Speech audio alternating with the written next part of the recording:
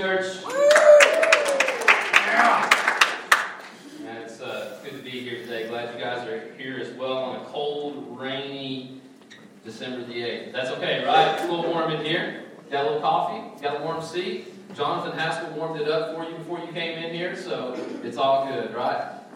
Jonathan didn't like that. No, I'm just kidding. All right, just kidding. All right, so we're in the second week of Advent right now, and so we're in this series called Simple Christmas here at Ridge Church. And Advent is, I love just the term Advent, because Advent means that we are eagerly awaiting. And so we are anticipating the coming of Christ. And so there are two Advents that we really celebrate. Advent, the first Advent is the birth of Christ. We're going to get up on Christmas morning, or you might start on Christmas Eve and open some gifts, maybe have some dinners, visit some family, that whole thing. And then we're going to eagerly anticipate the celebration and the celebrating of the birth of Christ on December the 25th. And that is the first Advent. The second Advent is how we eagerly await and anticipate the second coming of Christ. That is the second Advent. So technically, right now, you and I, if you're a believer, we are in the second Advent. We are eagerly awaiting and anticipating the coming of Christ, or at least we should be, right? I mean, we should, like every single one of us, hopefully if you're a believer, like we should be eagerly awaiting the coming of Christ, waiting and anticipating for Jesus to return. And listen, I love my family, and I love this church, and I love you guys, and I love a lot of things.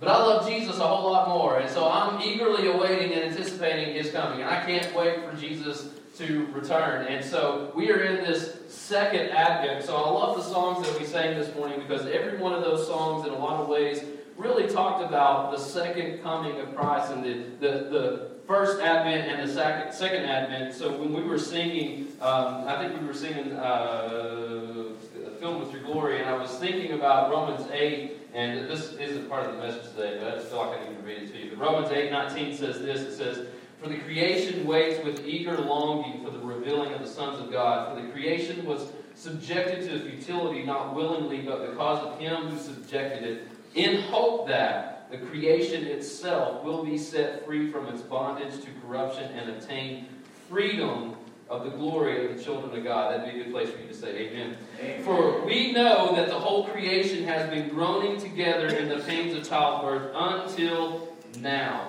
And not only the creation, but we ourselves, who have the first fruits of the Spirit, groan inwardly as we wait eagerly for adoption as sons, the redemption of our bodies." And so Paul in Romans 8 talks specifically about how we as believers, as we wait, we eagerly await, and inwardly we groan, waiting for the return of Christ.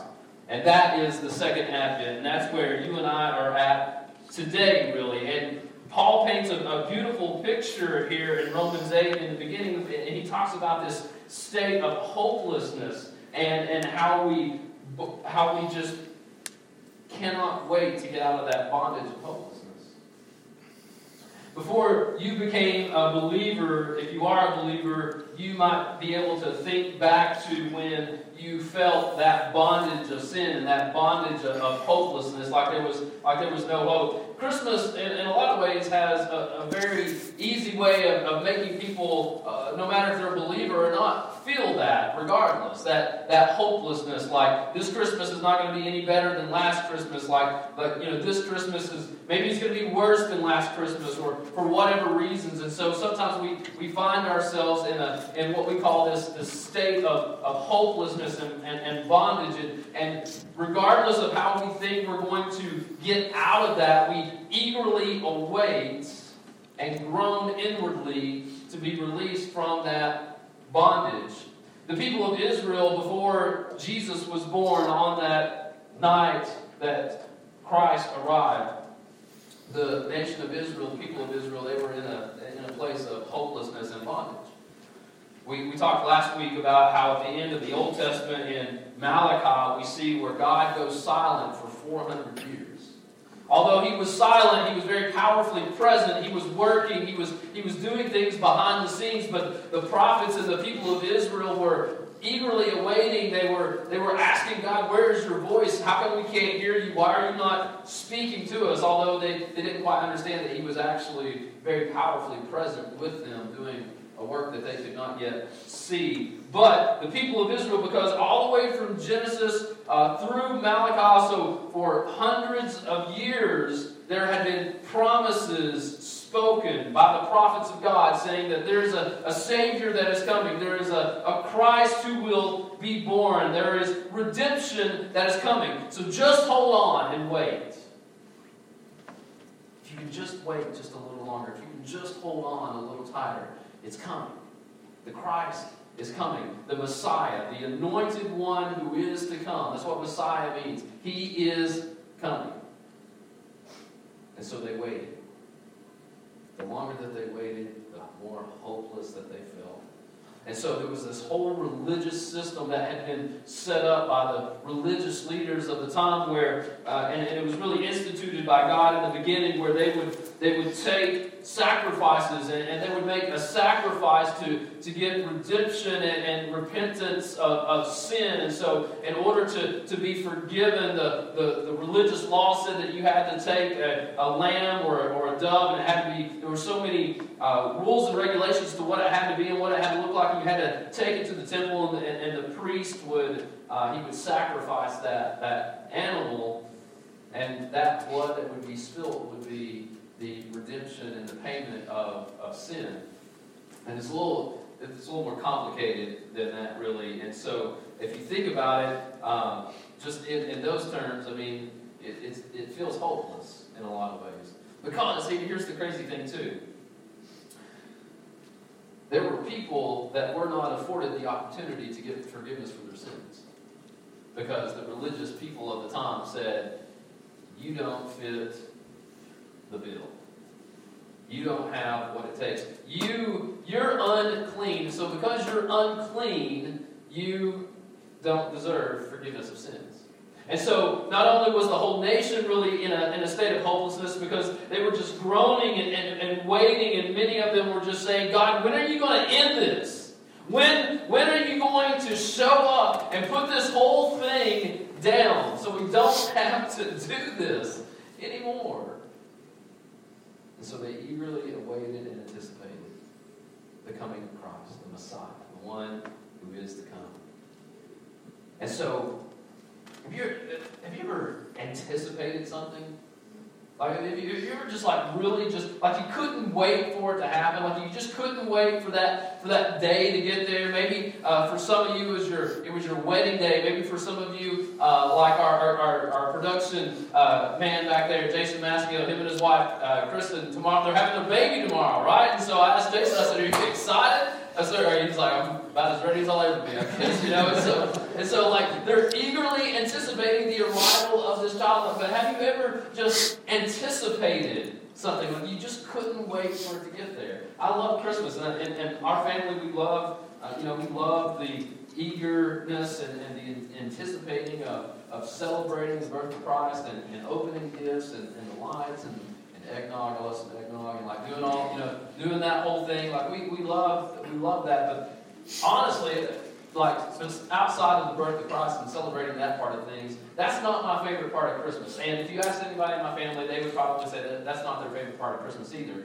Our favorite part of Christmas is usually either right before Christmas or right after Christmas, because every year, for really as long as I can remember, as long as my wife and I have been married, and now it's even better and better because we have kids, we go to Gatlinburg for a couple of days. And we just take a couple of days and we just kind of unwind and shut things off and just spend time with our family. And we always go to a hotel that has an indoor swimming pool because our kids love to swim. Now, when it was just my wife and I, we didn't do that. But with the kids, they like going down the water slide and all that stuff. And it's great because it's indoors and it's really cold and snowy outside. It's really hot and sweaty inside. And so, we can get in the pool and stuff. But we love that. That's one of our favorite things to do, to go to Gatlinburg. And I know how redneck that sounds, but we love that place, man. We love Fanny Farkas.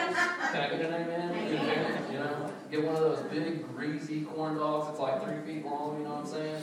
One of those, get a I'm with stupid airbrush t-shirt, kind of thing. Like, we love that stuff. We just love it. It's crazy, but we love it. So we anticipate that every year. Like, we can't wait to do that. And so I'm sure you have something that you have anticipated before, and you just couldn't wait for that day to get there. You just couldn't wait for that thing to happen. Or maybe there's something in your life right now that you're anticipating. Some of you, if you're honest, you're probably anticipating Christmas to be over, because you know, like, what everything that happens with Christmas, you're just like, let's just kind of move through this and get this over with. Crazy uncles, crazy aunts, all that stuff. Let's just go.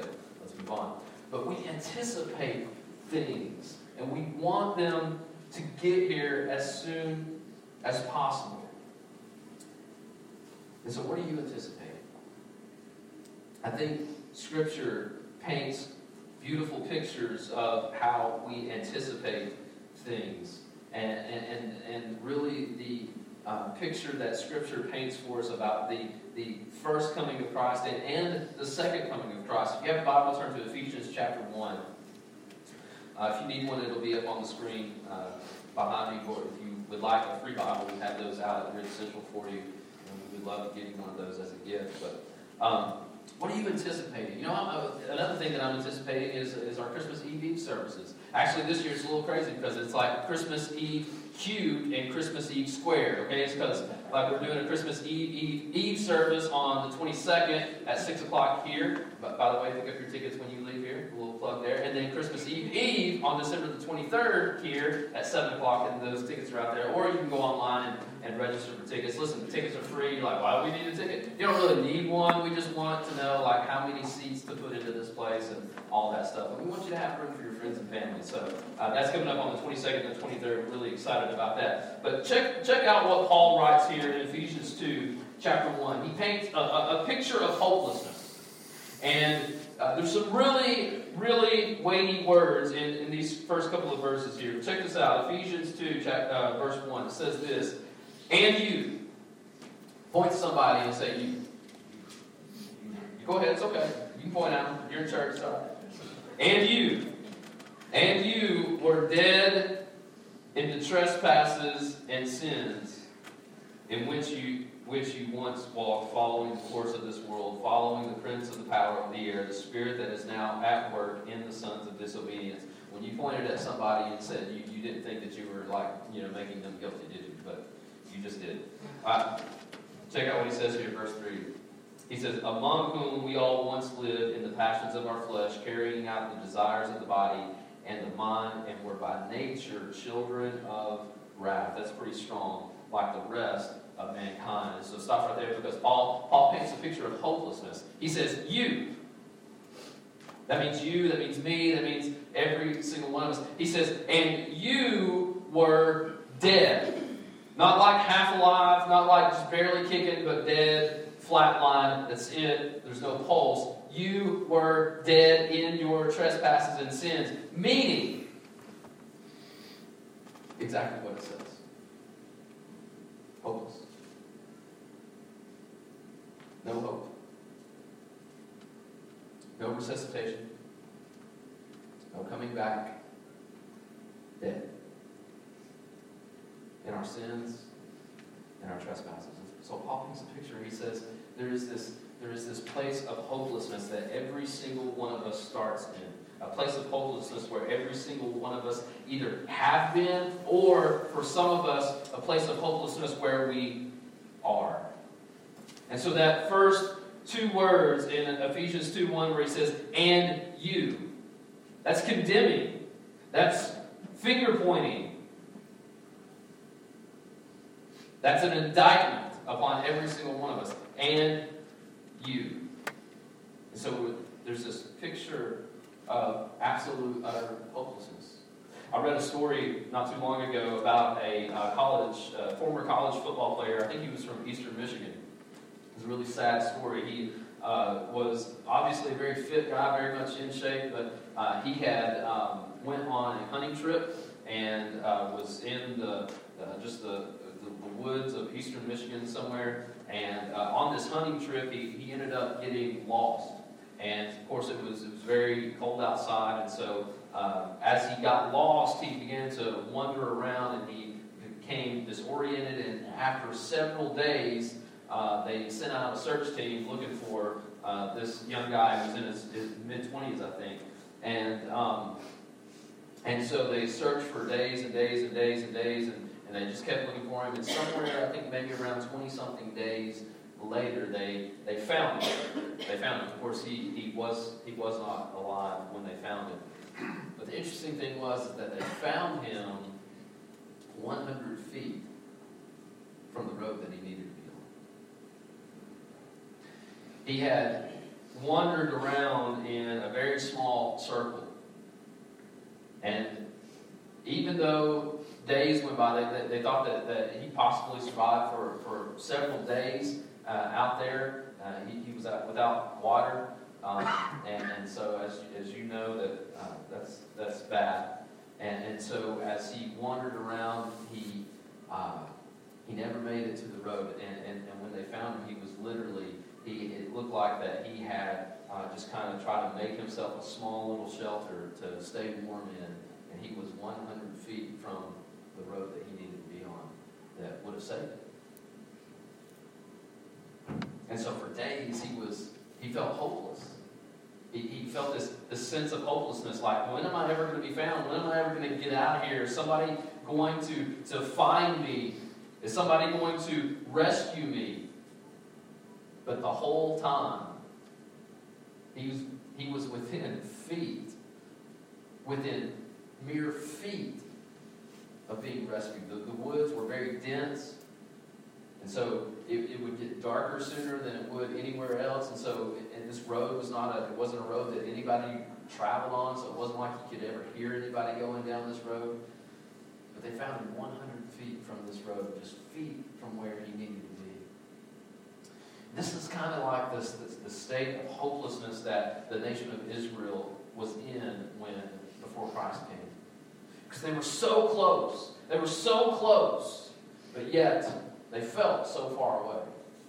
They felt so far away. And this really is the picture that Paul paints in Ephesians 2 when he says, and you were dead in your trespasses. And so that right there, that alone just makes things feel completely hopeless. But within mere feet of us is hope. Flip over real quick to Luke chapter 2.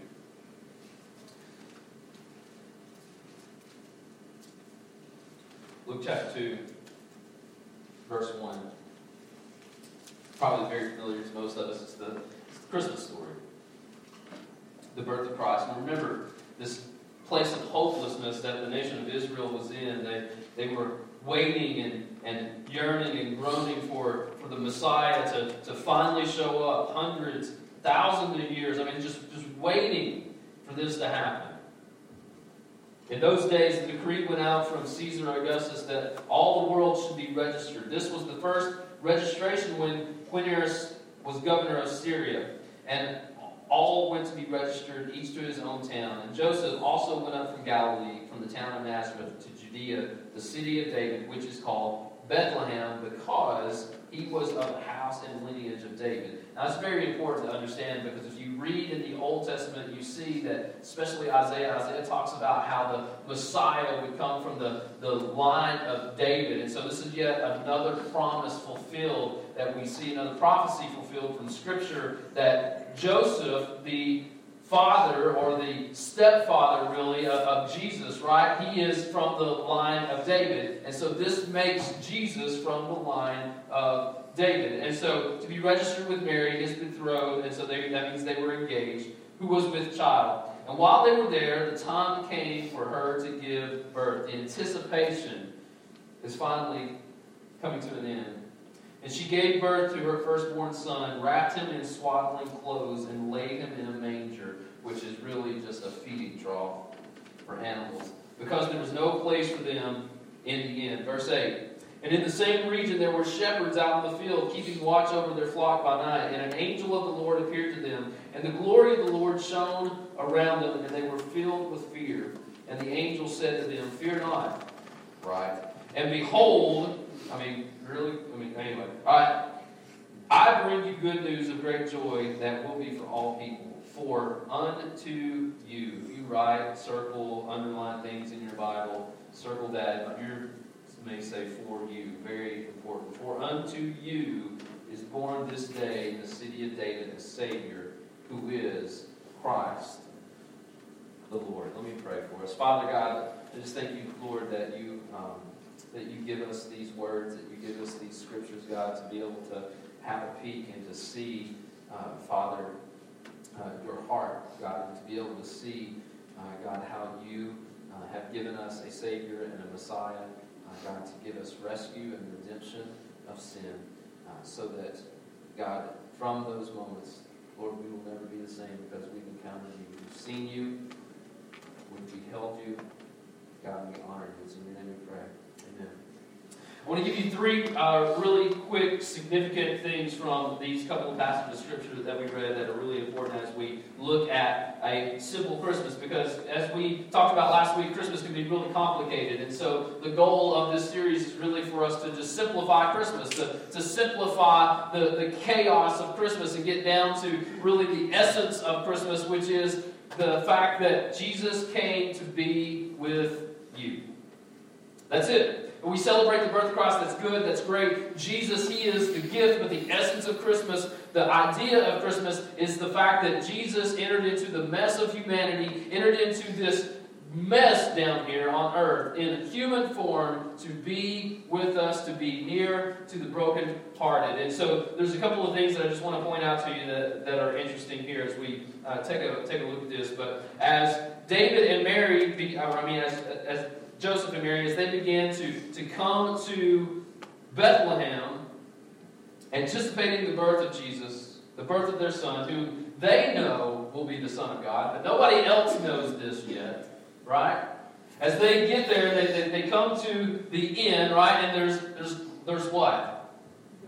There's no room. There's no room in the inn, right? My son likes to play this great game that my wife taught him how to play, and I don't know where this comes from, but like every now and then, like if we're all like just kind of hanging out on the couch, my son likes to push me off the couch and say, "There's no room for Bobby."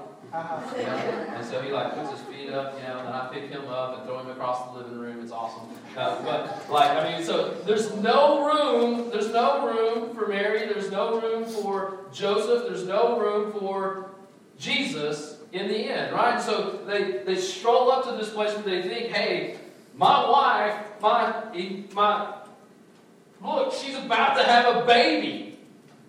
There's no room here. But we have a feeding trough downstairs that you're welcome to use if you would like.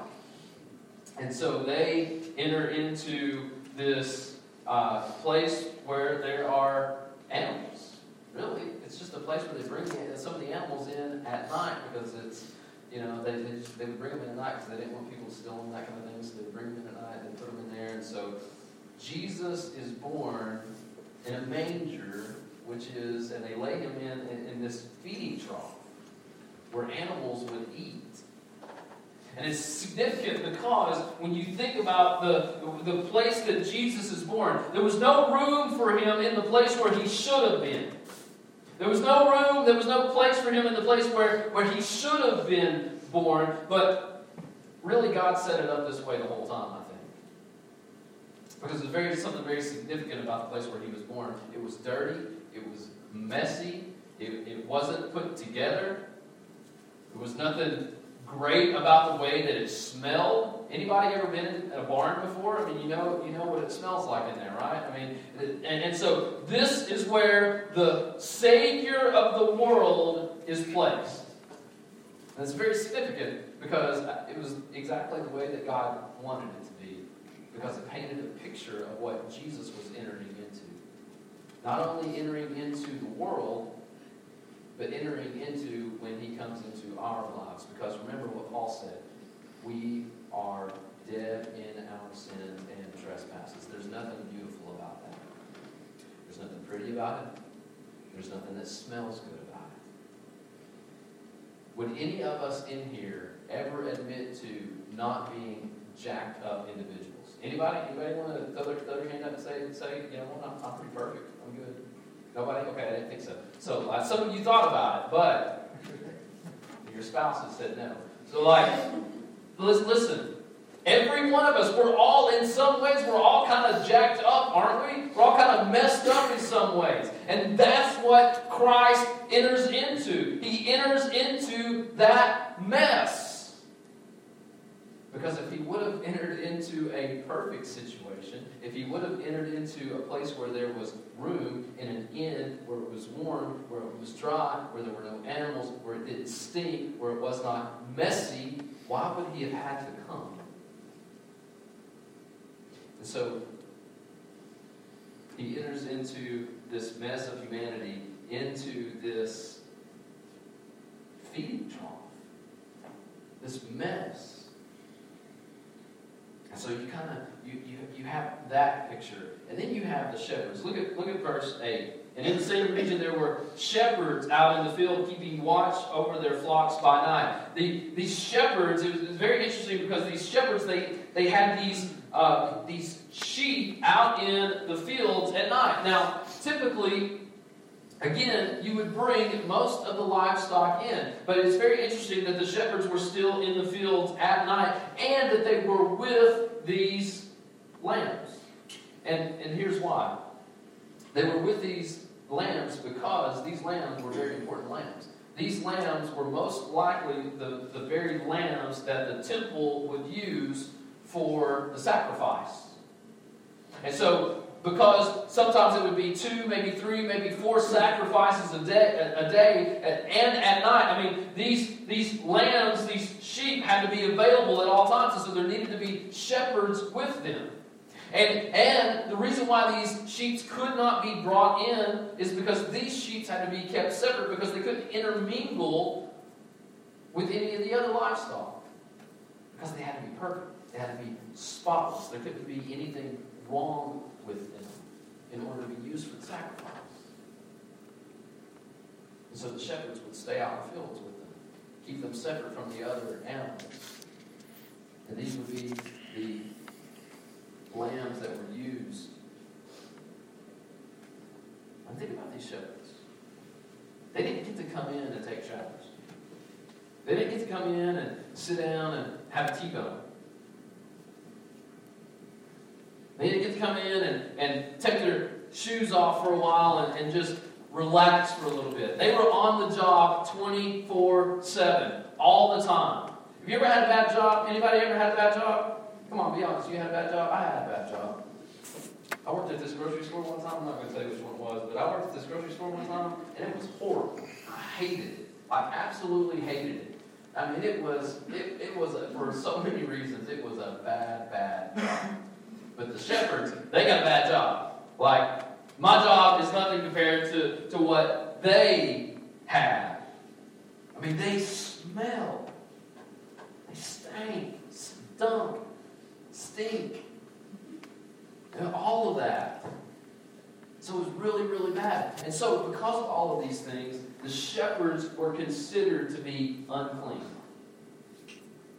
And so, do you know, ironically enough, who was not allowed to come into the temple to have a sacrifice made for the redemption of their sins? The shepherds. So if you want to talk about a place of hopelessness, let's talk about the shepherds. Hopeless.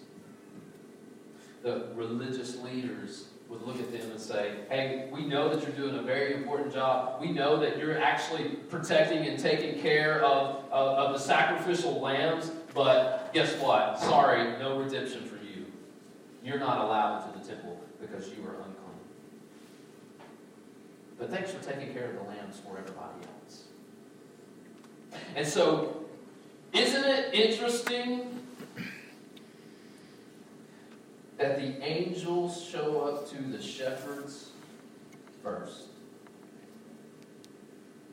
The angels don't show up in the temple to the religious leaders and the priests and say, hey, Jesus is here, the Messiah has come. They don't show up there first. They show up to the most hopeless. To the ones who need redemption the most. to the ones who needed Christ and the Messiah to arrive quickest, the shepherds. And so when the angels arrive and tell the shepherds that Jesus has came, that's why verse 11 is so important. For unto you. The angels didn't say, for everybody else. Oh, hey, by the way, just wanted to tell you, hey, Jesus is here, and he has come to give redemption to everybody else but you guys. But just wanted to let you know. Just a little memo. No, he said, for unto you. For you. For you. The most hopeless. The most needy. The ones who needed Christ the most. A Savior has come.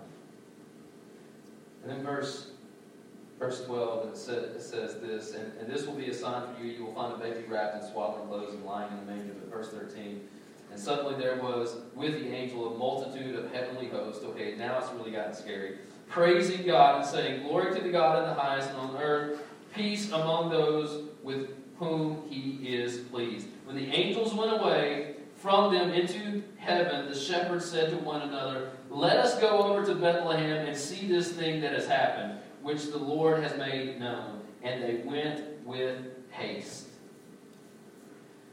They didn't put the sheep up. They didn't put the lambs up. They left them in the fields. Why did they leave them in the fields? Because they didn't need them anymore.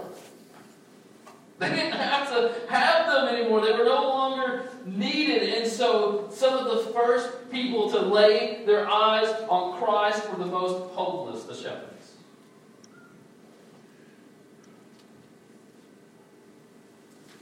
Because he came for them.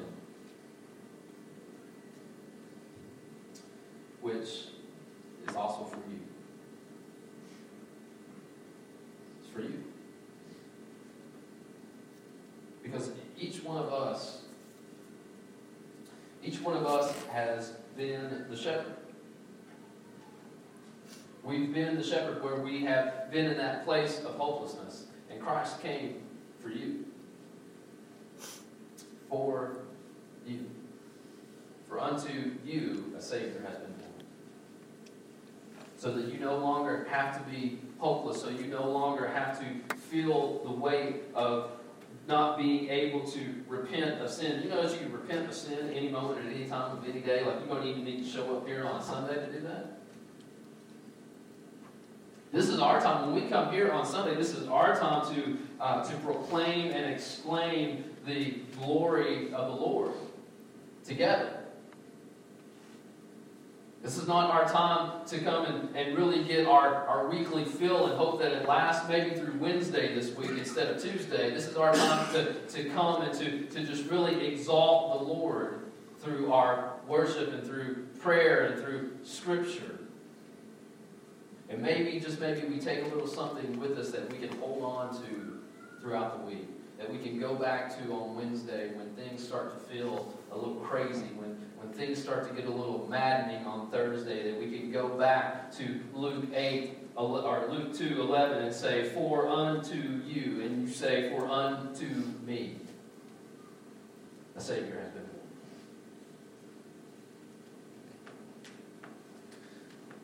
You don't have to turn there, but unless you just want to. But to finish out what Paul said, just wrap this whole thing up. Ephesians 2:4.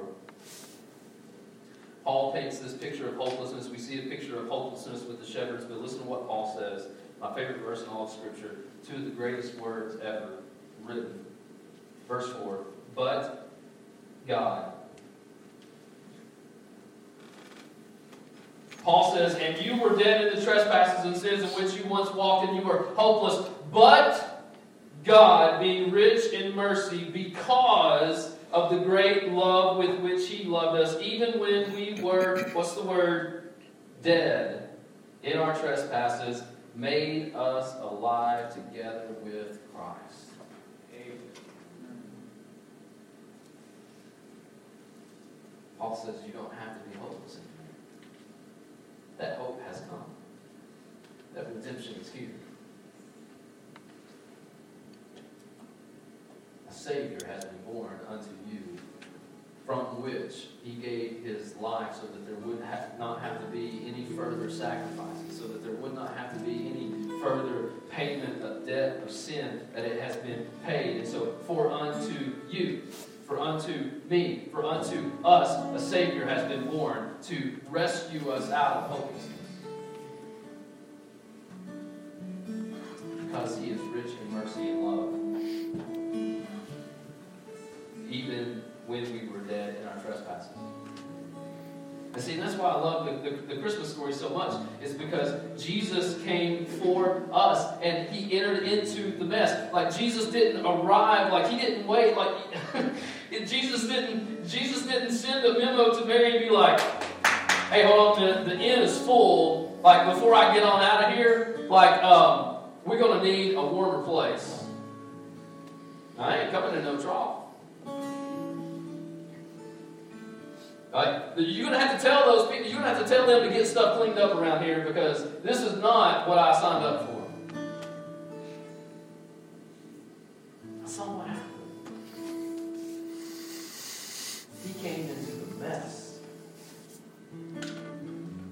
There was no room for Christ in the inn. Let me ask you, is there room with you? Is there room with you?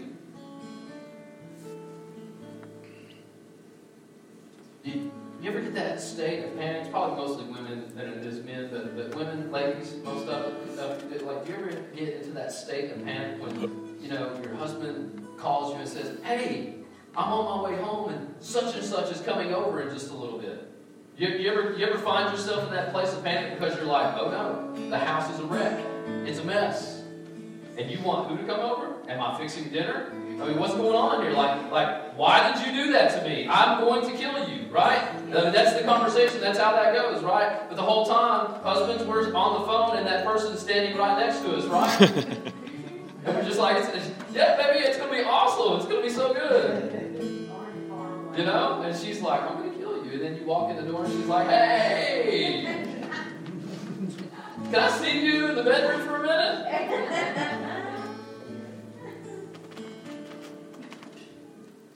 And you see, Jesus just shows up, right? He doesn't even care that your bathroom's a mess. He doesn't even care that you got toys laying all over the place because your kids just had a Toys R Us party, right? I mean, like, he doesn't care. He's coming into the mess. But is there room? Are you one of those people who says, you know what? Before I really get too close, before I really get too tight with you, before I really let you into this part of my life, like, I really want to just kind of get things cleaned up first. I really just I want to quit doing that thing. I want to quit being that jerk, and I just want to quit doing a few things. Like, if I could just get a few things just kind of straightened up first, well, then everything will be ready, everything will be right, it'll be a nice place, it'll be warm here. Like, you can enter into this place. Jesus says it's not the way that it works. I'm coming into the mess. I'm coming to the most hopeless. I'm coming into the places where you may not necessarily feel very comfortable with me being there, but that's where I'm going. Because that's where I'm going to be. So as we sing this morning, as we close and leave here this morning, I just want you to wrestle with that question. Is there room? Is there room? And I just want to help you out here. The answer to that question is yes, there is room. There is always room. No matter how messy, no matter how jacked up, no matter what, there is room. Let's stand.